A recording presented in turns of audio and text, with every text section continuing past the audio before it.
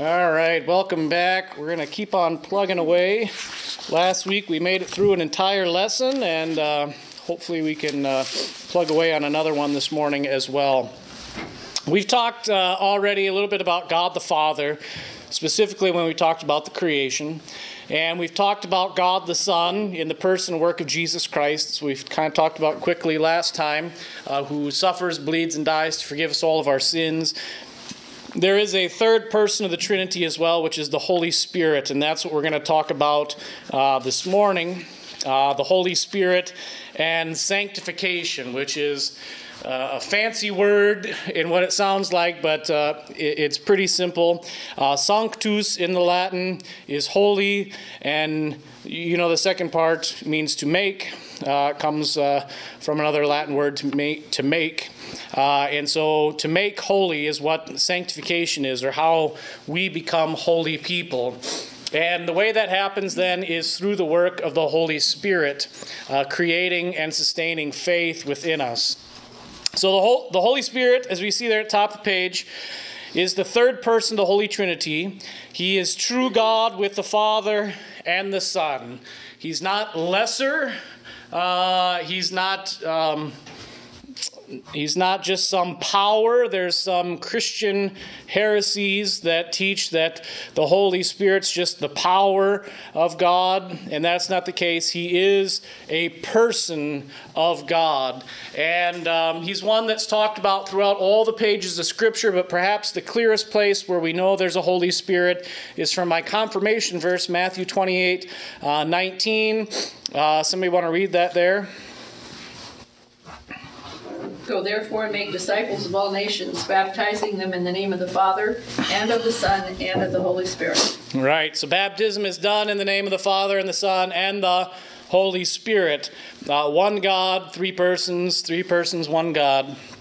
And then we also have this Ananias situation in Acts 5, where Satan filled your heart to lie to the Holy Spirit and to keep back for yourself part of the proceeds, teaching us that even in the very early days of the church, the Holy Spirit was a teaching and an understanding of who God is. There are some in the world today who try to say Christianity evolved, that as time went on, we became more and more of what we are today, adding doctrines and teachings, and that's not the case if you look at the historical accounts in Scripture, and then also they're finding more and more archaeological evidence that Christianity taught the things it taught way back in the very beginning. I think, is it Pliny? There's a Roman governor. It's in, what's the name of that place? Across from Italy to the east. What's that? Vesuvius? No. What's the name of it? Slovenia would be where today it is, but there's a word they used back then.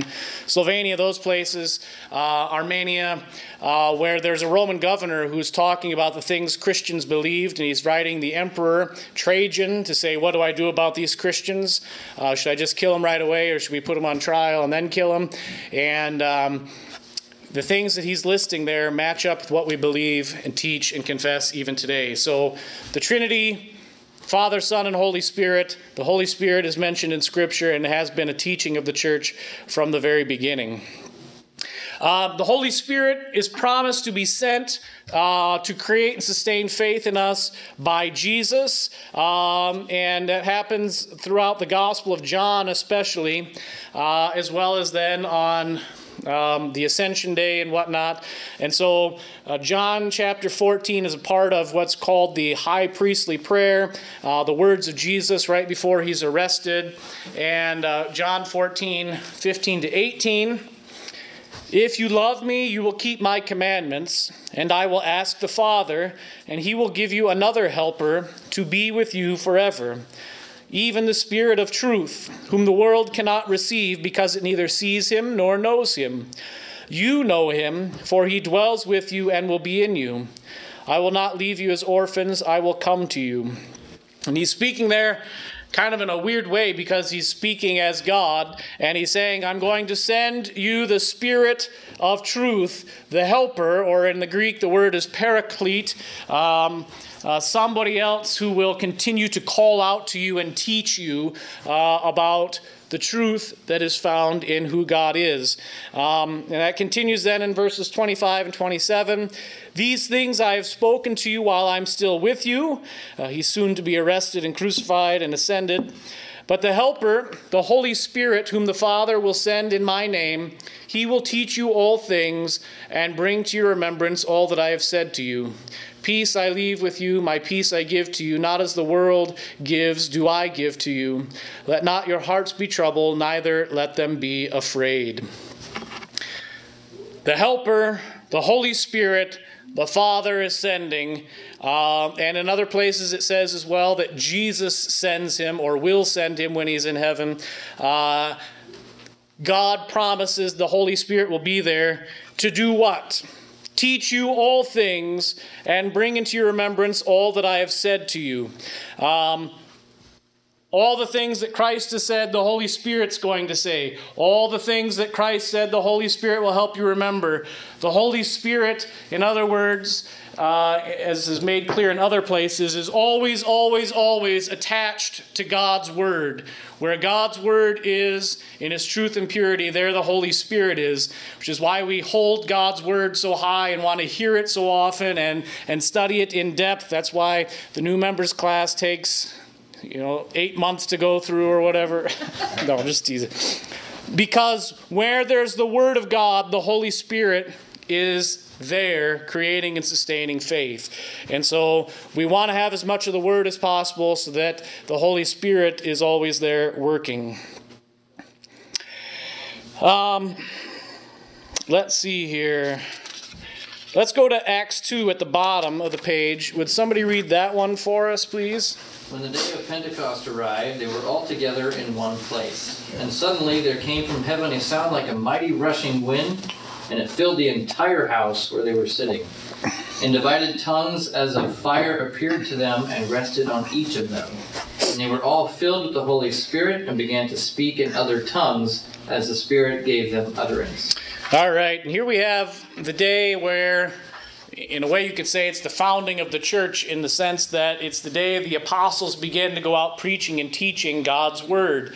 And the day begins with the arrival of the Holy Spirit who descends from heaven as fiery tongues. And when it says fiery tongues there, it means, when you have a fire in your fireplace, the little tongues up there, it doesn't mean like flying tongues that are on fire. Okay, fire tongues. And comes and rests on each of the apostles and gives them the ability to speak in other languages. There is some misinterpretation of that among Christians today. Some who think there's some special heavenly language that we have to learn to be Christians. And that's not what this is saying. The word in the Greek is glossa, which means a language. And then also in Acts 2, it tells us what those languages are. The language of Parthians and Medes and Elamites and Romans and all these things. It lists them all. They're all languages that were existent at the time, and most of which we still know quite a bit about today. And so they are real languages that the apostles are given to speak for the purpose of preaching and teaching about Jesus, pointing people to Christ. And so as the Spirit comes on them, when they preach the Word, the Spirit goes out in that Word to create faith in all the people who will hear. And that's then the apostles go out and begin to preach and teach so that Holy Spirit can create and sustain faith, which kind of leads us then to the next part on the top of the next page. What's the Holy Spirit work in people? What's He do? How does He bring salvation to the people? And the way He does that is spelled F-A-I-T-H, faith. That's what the Holy Spirit works. So before we get onto faith, any questions about a real quick general overview of who the Holy Spirit is?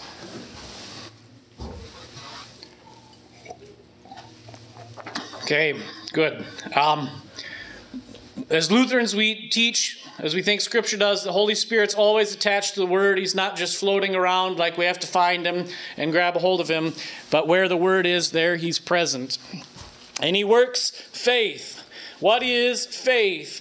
Faith, number one, receives the forgiveness of sins. And somebody read Romans 3:28. For we hold that one is justified by faith, apart from works of the law. All right, one is made right in God's eyes by faith, not by works of the law. It's not based on what you do that you get into heaven. It's rather based upon what Jesus has done and given to you by the Holy Spirit, and the faith that then clings to what Jesus has done as well. As it says then in the end of John 3:16, whoever believes or has faith in Him should not perish but have eternal life. Faith receives what Jesus does on the cross. Faith clings to it. I like that word maybe better because I wear dress pants every day, and in the wintertime in North Dakota, there's about 0% humidity in the air. And what do dress pants do when you're walking around in North Dakota? They cling to your leg, right? Static cling, and they just slowly climb their way up. And you keep pulling them down, and they keep coming up. That's what our faith does to Jesus. It's not like the pants are doing something to stick to my leg. It just happens. Same thing with our faith. It just sticks us to Jesus, and we're stuck with Him so that where He is, we may be also. What is faith? Number two, faith is given to us by the Holy Spirit, and only through the Holy Spirit's work. 1 Corinthians 12, can somebody read that one? Therefore, I want you to understand that no one is speaking in the spirits of God ever says, Jesus is accursed, and no one can say, Jesus is Lord, except in the Holy Spirit. All right. What is it that gives us the ability to confess our faith? It is the Holy Spirit. One can't say Jesus is Lord except the Holy Spirit being there in them and creating and sustaining that faith. Now, it goes beyond that. It's all of our confessions of faith. Everything we say about Jesus comes from the work of the Holy Spirit in us, working through the Word to teach us and bring us up so that we know who Christ is and what He's done. 1 Corinthians 2. The natural person does not accept the things of the Spirit of God, for they are fully to him, and he is not able to understand them because they are spiritually discerned. All right. Without the Holy Spirit, our natural person, the way we are apart from God, can't accept God's teachings. We can't understand them. We can't wrap our minds around them apart from the work of the Holy Spirit. They don't make any sense, and we can't believe them unless God is the one who's allowing us to believe and creating that faith in Him. And so that's what Paul's saying there. It must have been an issue with the Corinthian church because he mentions it several times throughout the book. And the reason that the natural man or a regular guy apart from faith can't understand God is from Ephesians 2 here. And somebody want to read Ephesians 2? And you were dead in the trespasses and sins. You were dead in trespasses and sins. How many dead people have you seen that have gotten up and said something or done something? Right. I know it's kind of a weird question, right? 3? Oh my goodness. Ooh, I don't even know. None, right? Dead things are dead. I have, since I've been a pastor, I have performed 55 funerals by myself. Never once did the person who was deceased say anything, do anything, move at all. they are dead. Paul writes here in Ephesians 2 that you are spiritually dead in your sin. Which means, spiritually speaking, what can you do to save yourself? Nothing. You're dead. What you need is the Holy Spirit to come with those paddles or whatever, right? And put them on your spiritual chest and shock your heart so that it starts beating again. And that's exactly what the Holy Spirit does. We can't accept Jesus or come to him or please him because we're dead, spiritually speaking. The only way we can come back to life is if God works that in us. And then John 15, I think, says that idea very, very clearly. You did not choose me, but I chose you and appointed you, that you should go and bear fruit, and that your fruit should abide, so that whatever you ask the Father in my name, he may give it to you. It's important for us to understand faith begins with God's work. He works faith, and when he's created faith, we're alive then to serve and to love and to do all the other things. But faith always begins with God and is given as a gift, and then we respond afterwards. That's not always what's taught in the church, especially here in the United States. I was baptized in a church body that is not Lutheran here in Lincoln, and when I was 12, before they would baptize me, I had to stand up in front of the church and say, I accept Jesus as my personal Lord and Savior and desire to follow him. I don't remember what all I had to say, but that's the way it worked, as if it was my work first and then God worked after I asked him to or whatnot. We understand that to be not according to Scripture, but instead the other way around. God works first. Questions, comments? What you just said just a second ago, you and I in our college days, we heard a lot of our fellow students say accept. Yeah. We heard that a lot. Just sad because we went to a Lutheran college, right? Yeah, go ahead. Sometimes it's hard to find the right word to use, so we shouldn't use the word accept. What is it that we should say when we actually come to, and maybe I'm using this word already, when we actually come to believe? What is it we should say? We don't say we accept Jesus into our heart, but should we say, I believe instead? We do say I believe in the creed. I think the trouble is with our English language. And, I don't know, maybe Ramon will be able to tell us about Spanish as well, but English doesn't do very well with what's called the passive voice, where something is being done to you. And in the Scriptures, in the Greek, there is a passive voice where an activity, a verb, is being done to you apart from anything that you're doing. And oftentimes, believing, episteuo, is passive. That the faith is being done to you, the believing is being done to you.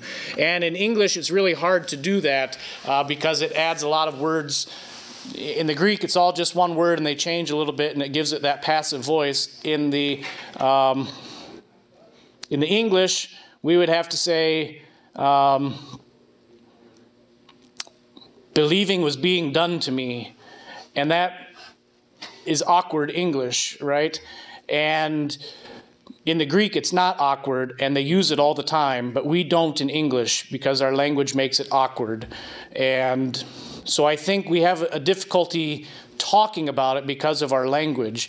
In the Greek, we have that word accept being used in the passive voice, that we're being made to receive what God is doing. We think of accept as something that is our action, our doing, and that's a part of our verbs and the way that they work in our language. Is Spanish the same way? Do you have a passive voice? Yeah. Is it easy to go into the passive voice as opposed to the active? Yeah, okay. Spanish is one of the ones I'm not very good at, Ramon, so It's the same. We also have the same controversial Yeah, by saying accepting or right. receiving. And that's when we think about, that's why we were talking about the fact that faith begins with God's work, so that when we use language that maybe, if we're just using the English by itself, might be ambiguous, if we understand that faith is God's work and not our work, it helps us to put that language that's not perfect into a framework that helps us understand it. And so that's why, for example, the third article of the Creed and its meaning in the Catechism help to build a framework that can understand how faith happens. And we say, I believe that I cannot by my own reason or strength believe in Jesus Christ my Lord or come to him, but instead, and we're putting the ball in God's court, the Holy Spirit has called me by the gospel, enlightened me with his gifts, and sanctified and kept me in the one true faith. It's God's work, not ours. And that frees us up then to use language, so long as we've explained it a little bit. Not easy to do, as you can tell by, well, he's talking about it for 10 minutes here, right? God does all the verbs. Yes. Gospel is when God is doing the verbs, and law is when we're supposed to do the verbs. And gospel is what creates faith. So it's God's work. Yeah, thanks, Wayne. Is acceptance and believing interchangeable? Because I mean, if that person over there has blue hair, I accept the fact that they have blue hair. Or you could say, I believe that they have blue hair. Are they interchangeable? Once God has created faith, the new man that lives within us desires to stay alive and to keep in the faith. And so that's where it gets to be tricky. And the Formula of Concord talks about this a little bit. Maybe a way to put it simply is this, right? You have an arm, Jim, right? Did you make it grow there? No. No. Who did? God. God. Now, you can choose to reject that arm and get out a meat saw and chop it off, right? Yeah. And throw it, maybe you couldn't throw it away, then you'd have to kick it away. But you can remove your arm from yourself. Can you make it grow back again? Nope. No. But a doctor could theoretically reattach it, right? Theoretically, depending on how brutal you did, right? That's the same thing with faith. We didn't put it there. God did. We, as Christians in the faith, we are accepting the fact that it's there, and we are choosing not to cut it off and throw it away in that regard because we have faith. We could change our mind and cut it off and throw it away. We couldn't put it back there. Only God can do that again. And maybe that's a way to think about the terminology being used. Mm-hmm. Yeah, that actually leads into another question I have. I'm sorry, I keep stopping you from your work here. You want to know why new members class is taking so long? So, the Holy Spirit is given to us. Mm-hmm. So, it's not by anything that we're doing that we believe. So, what do we say about those who do not believe? Are they not being given the Holy Spirit? Is God ignoring them entirely? What's going on there? First, we have to say this, that we cannot discern God's mind or what he's doing or how he's working. What Jesus says in John's Gospel to Nicodemus as well, the Spirit blows where it wishes. Okay, meaning I cannot determine how the Holy Spirit is going to create faith in my sermon, right? What I do know is this. God promises that where his word is in its truth and purity, there he's going to work. And he'll work for everybody according to whatever they need, so that in the end, all the people who are going to be saved will be saved. So my job as a preacher is to give the word in its truth and purity and trust that God's going to keep his end of the deal however he needs to. That's really good news for me as a preacher, because it's hard when you see somebody who is rejecting the word, and it is easy to take it personally and say, what did I do wrong?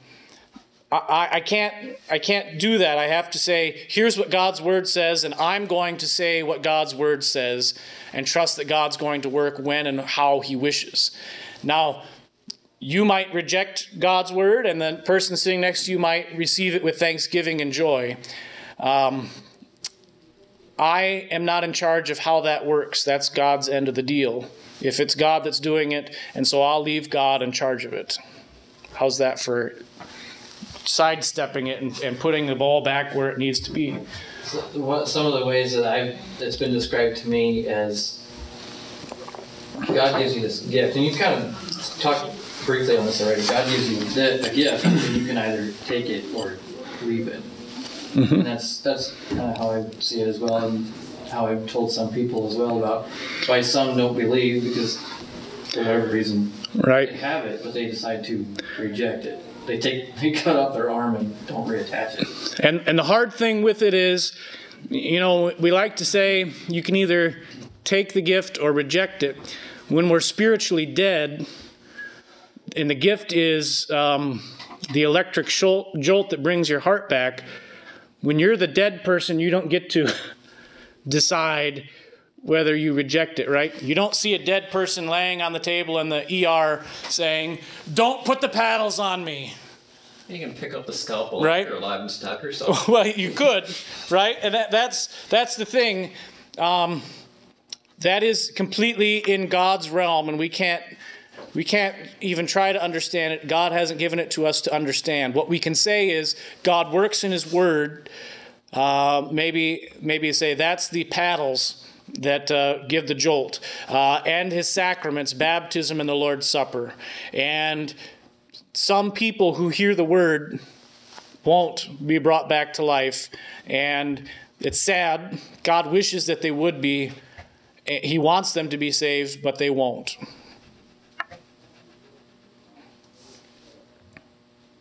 How's that for? Okay. That's real happy, right? The good news is that we hear the word and we believe and we are brought back. And even that itself is a mystery. Why did that happen? Praise be to God that it did, but that's God's work, not mine, and so I can't understand it. All right. Number 3, what is faith? Faith is sure of heaven for Christ's sake. This is one that I think Americans struggle with today. If we were to ask the question, are you going to be in heaven, of 50 people out on the street today, what do you think is the answer that we would get most often? We'll find out. Right. We'll find out, or I hope so, or I think so. Faith knows so, right? Titus, in hope of eternal life, which God, who never lies, promised before the ages began. God said, you are going to be in heaven. That's his word to you. That's his promise to you. And since it's God's promise to you, when the question is asked, are you going to be in heaven? You can answer, absolutely, because God said so. And once again, that's a place where we put the ball in God's court. God says, I'm going to take care of it for you. And so we just take God at his word when he says, you're going to be saved. Since God says it, it's true, it's going to happen, it's the reality. He never lies. He never breaks a promise. And actually, I think in all the Old Testament, you see the things that happen to people and in places. All of that is God working to keep his promise of a Savior that was given in the very beginning when we fell into sin.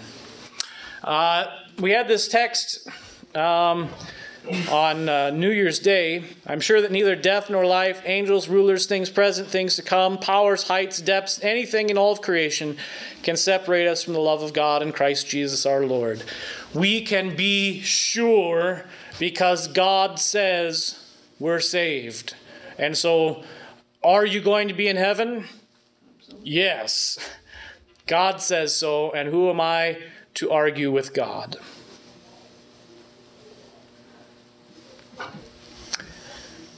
All right, questions on that one? So the promise is for everybody? Because, okay. Yeah, the promise is for everybody. There's not a single person in the world who is beyond God saving. Where the trouble comes in is when we say, thanks, but no thanks, God, or I don't really trust your promise, God, and we trust in ourselves instead. And that's the sin that now condemns, is rejecting that promise of God and trying to find salvation either in ourselves or despairing of it and not finding it anywhere. I don't know, does that make sense?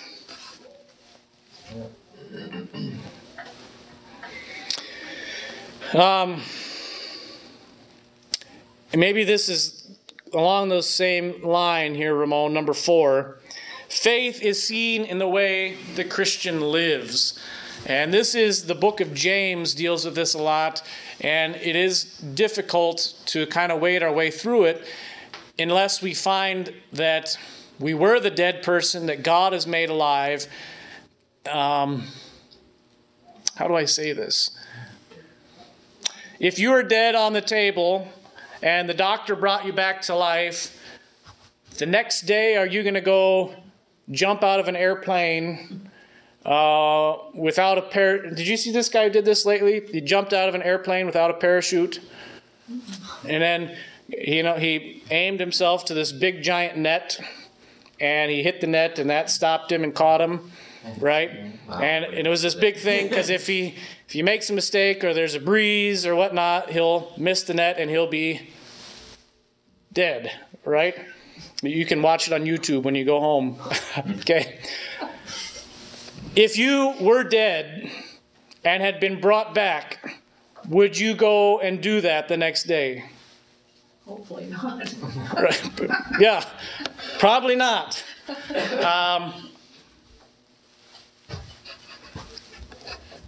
A Christian who was spiritually dead and is brought back to life wants to stay alive, and therefore lives in a way to try and stay alive. What is it that kills?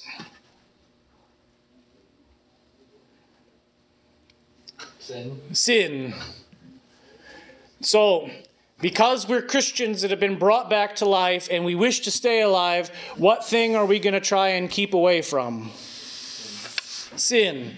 Now, the challenge is this, is that within us, there's a war going on between the old sinful man and the new sinless man or woman, right?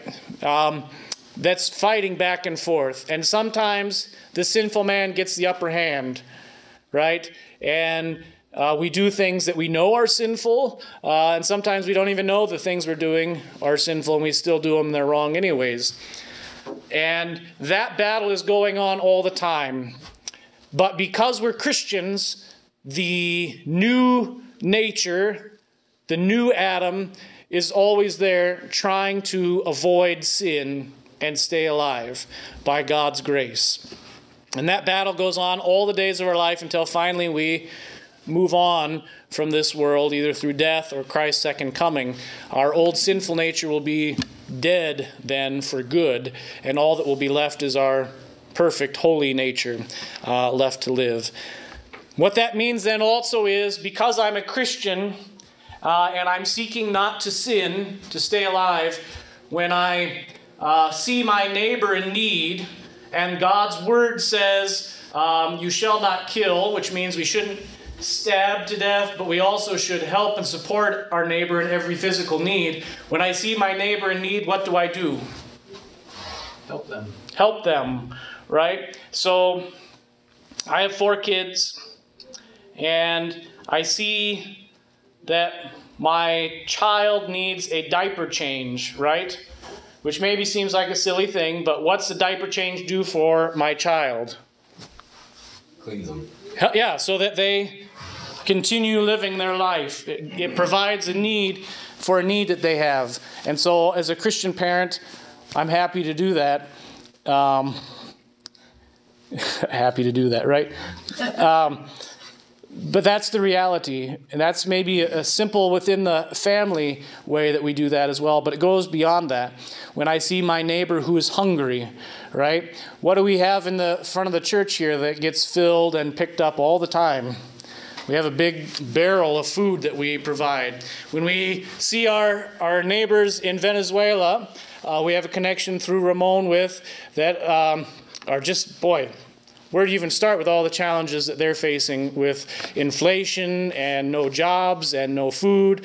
We say, how can we help? And we send funds down there to help them. And all these neighbors that God has put into our life, our faith then seeks to serve them and to care for them. And those good works of caring for our neighbor flow out of the fact that first God has given us faith. If we were not alive in faith, how could we serve our neighbor in a beneficial way? That's what James is talking about here in James 2. Would somebody read that? I know it's a little longer, but James 2. What good is it, my brothers, if someone says he has faith but does not have works? Can that faith save him?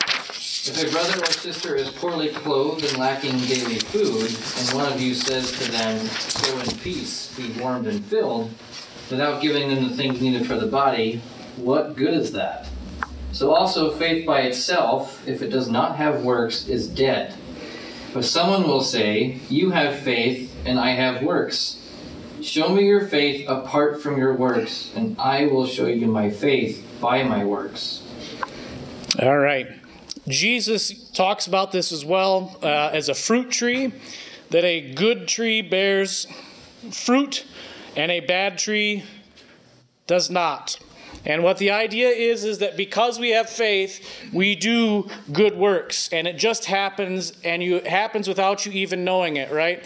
I don't have any kids in diapers anymore, but when I changed my kids' diapers, did I realize that I was doing a good work in God's eyes? Was I like wiping their behind and saying, now I'm going to get to heaven because I've cleaned their behind, right? You do now. Right. Well, that's not the way the Christian mind works. We don't bring a bunch of food and give it to the city mission saying, now God's going to look at me and get me into heaven because I gave food, right? Because we never have any certainty in that. How many diapers do I have to change to be good enough to please God? How much food do I have to provide? Right? Who knows? But I am saved by what Christ has done, and therefore I'm free to serve that neighbor and to provide for their need. And I do that as a Christian. So I can hear people out there. We must be out of time. Any very short questions? Otherwise, write it down. We can ask it next week and go on. So, Pastor, with if you have someone that's like really doing some really bad stuff, what's the best way to contact somebody like that? Just in prayer? And that's a long question. Yeah. The thing, so like someone that you love that has done some terrible things, we have to know what are they thinking, are they despairing and saying there's no way that God can care for me? In which case we say, God died for all sin, even yours. Are they saying, I don't really care what God says and I'm going to keep on doing this bad thing? In which case we say, God's word says what you're doing puts you outside the faith. It hurts your faith. That's not good. And then we can follow up with the gospel. And so there's lots and lots of different things. But the place to start is to say, what's God's word say about who that person is and what they're feeling and struggling with? And how does God's word apply to whatever is going on in their life? And that's where knowing lots of God's word so we know how to approach those people is important. And sometimes people just won't listen. We still speak God's word, and we do then, if we speak God's word and they're ignoring it, we pray to God that God would work faith through his word however is necessary. And it's a difficult thing, but we trust where God promises to work is in his word and in his sacraments. So how do we bring those before those people? Mm-hmm. Pastor, real quick. Yeah. About 1 Corinthians 12:3. Yeah. As a painter, I work with a lot of people, I work with that company, and that guy was very, he talked really bad, cursing all day. So me and my friend, she was Catholic, and I was working with her, and we were talking about Jesus and the Holy Spirit and the Holy Trinity, okay? Mm-hmm. So that guy is listening to us, he say, cursing us, he say, hey, you guys, you need to be separated because you're talking all the day about the... He was tired and he couldn't say that word. He mean Jesus. And then he walked away, he said, that Lord. Yep. I said, wow. Yep. Fulfilling exactly what Paul writes there, huh? Yep. Yeah. And we know that, well, me and my friend, we know later on that they were involved in witchcraft, and those people cursing all the time. I said, wow, that's a really different between us as a Christians, and those people separate. But yeah, he couldn't say that word. Right. I know that he's not tarot. He could talk to us, fluently. But when that time comes, he wanna say, you talking all day about that Jesus, he couldn't say it. Right. Yeah. God's word's amazing. It perfectly describes what we experience in our lives, doesn't it? No.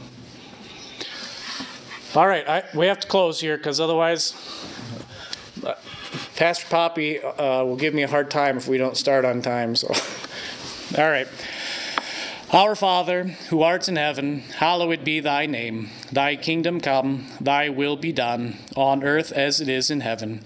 Give us this day our daily bread, and forgive us our trespasses, as we forgive those who trespass against us. And lead us not into temptation, but deliver us from evil. For thine is the kingdom, and the power, and the glory, forever and ever. Amen.